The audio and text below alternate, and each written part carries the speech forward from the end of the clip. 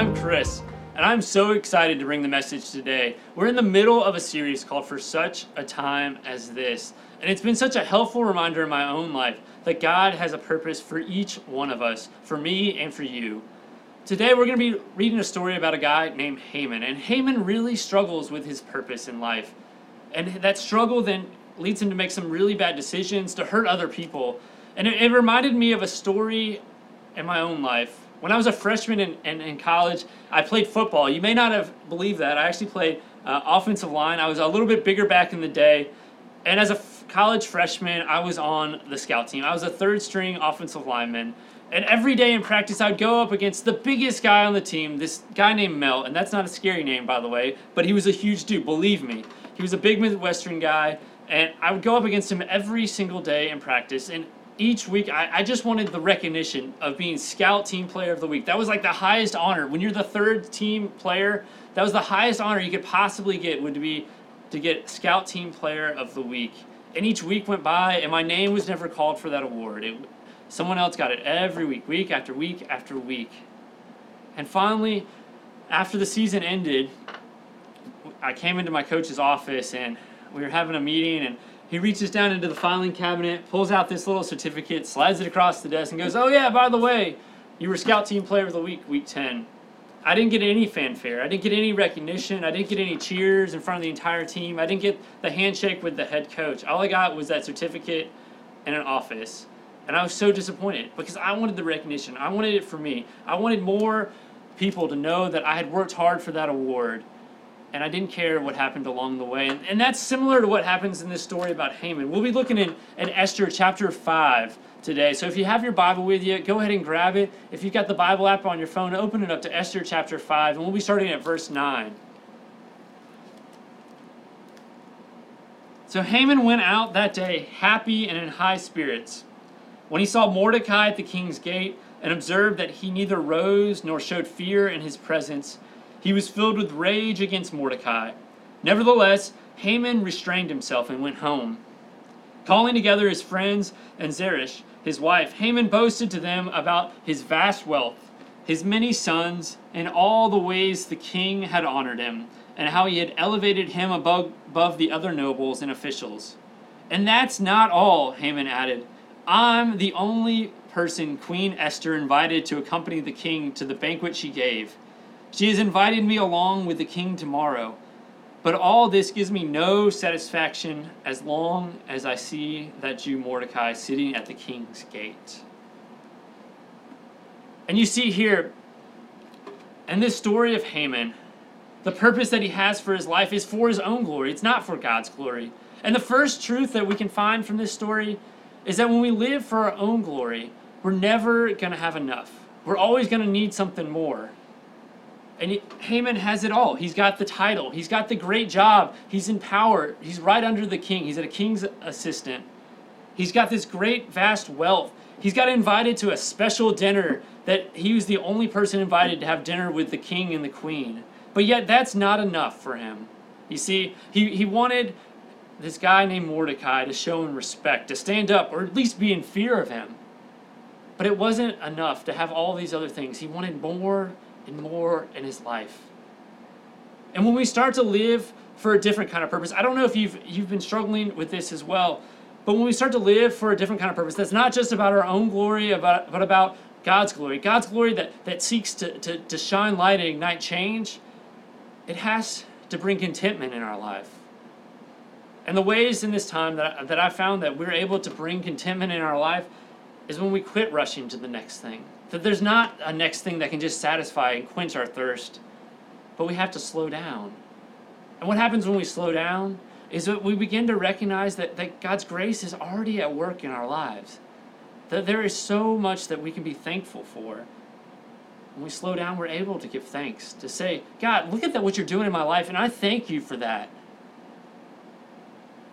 When and how do you find contentment right now in your life?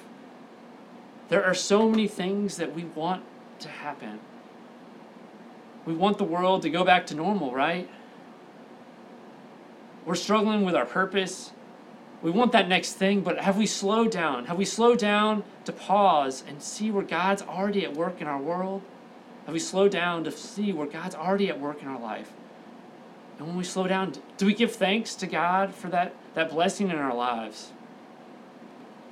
The second thing we learn from this story of Haman is that not only does he despise Mordecai for not fearing him and bowing down to him, and he wants that more in his life. That more in his life leads to him wanting destruction for others. If you keep reading here in verse 14, he tells his wife and his friends to go set up a pole.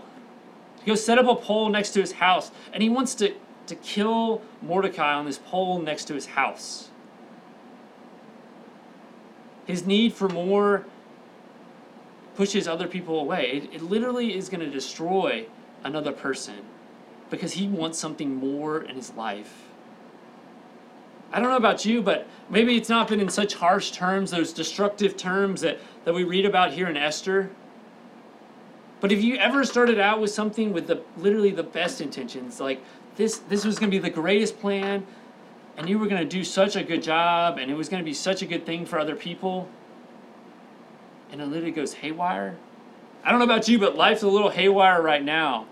Some of the things that I have planned that were the best intentions for Eric and our family can go pretty haywire pretty quickly when we're all living under one roof and we've been quarantined pretty much for the last 12 weeks now, right? Things go haywire pretty quickly, and pretty easily things become destructive. But when we start to live our lives for God's glory, we begin to realize that things in our life need to be a blessing for others, not a destruction for them. Have you ever noticed how when we do something simple, like literally just collecting diapers for moms that are in need right now, can shift the focus, can lift up spirits, and be a blessing to someone else in their life?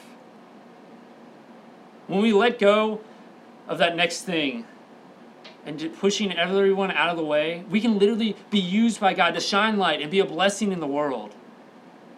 And the last thing that we can learn from this story of Haman is that Haman had all the attention. He had all the attention immediately. He was the king's official. He had the wealth. He had the friends and family. He had the job. And yet, that same thing ends up causing him his own downfall. That need within him just to have more and more was actually his own downfall.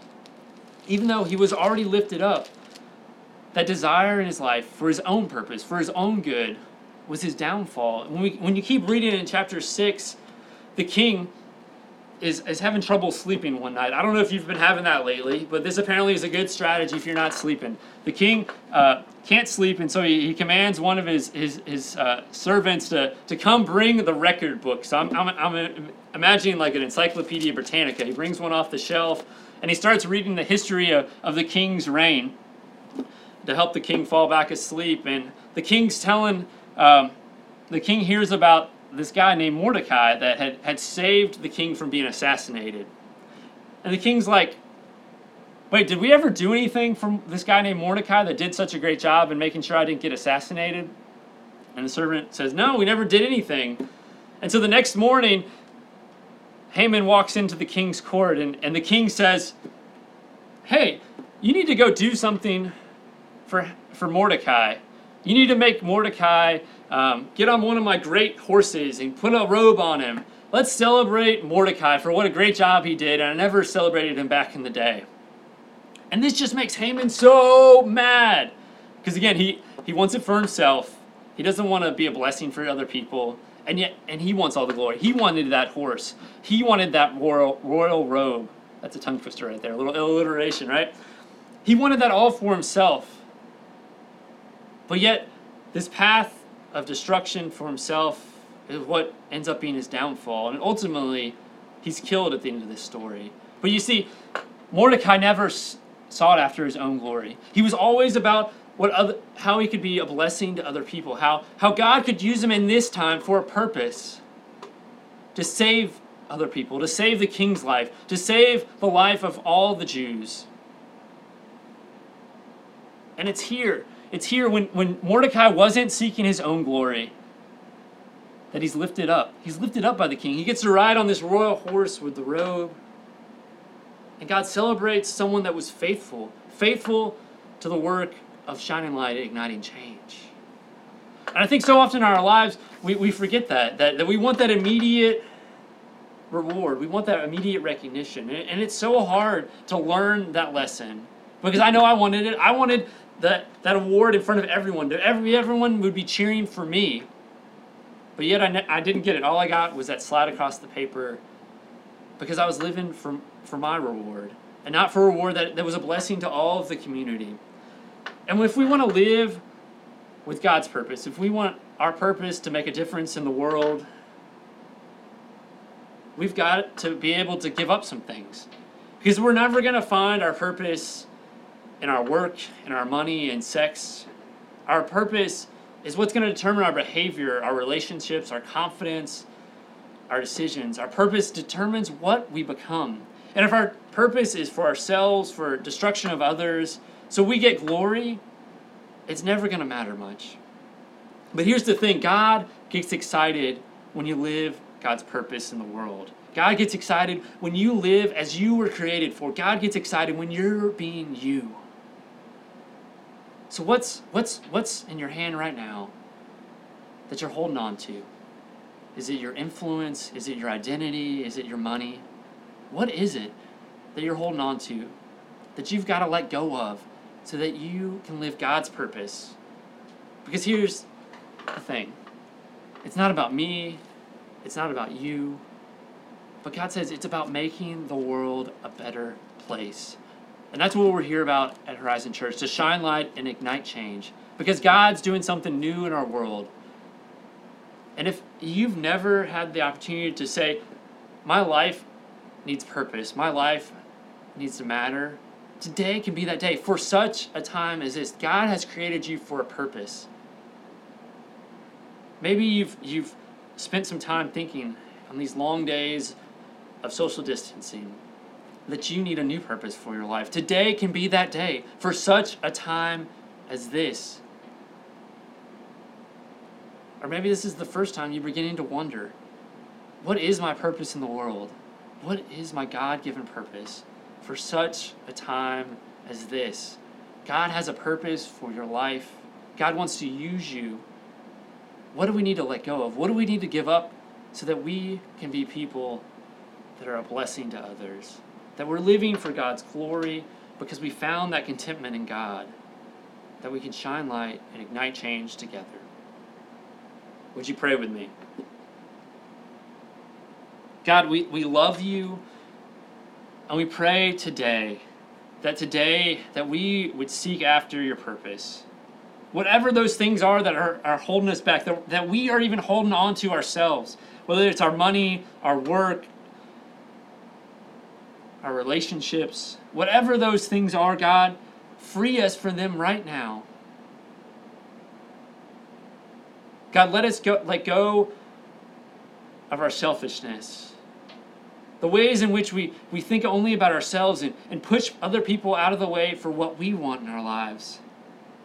God, help us to be patient to see where you're already at work, patient to know that you have called us to something greater than the immediate recognition, cheering of other people.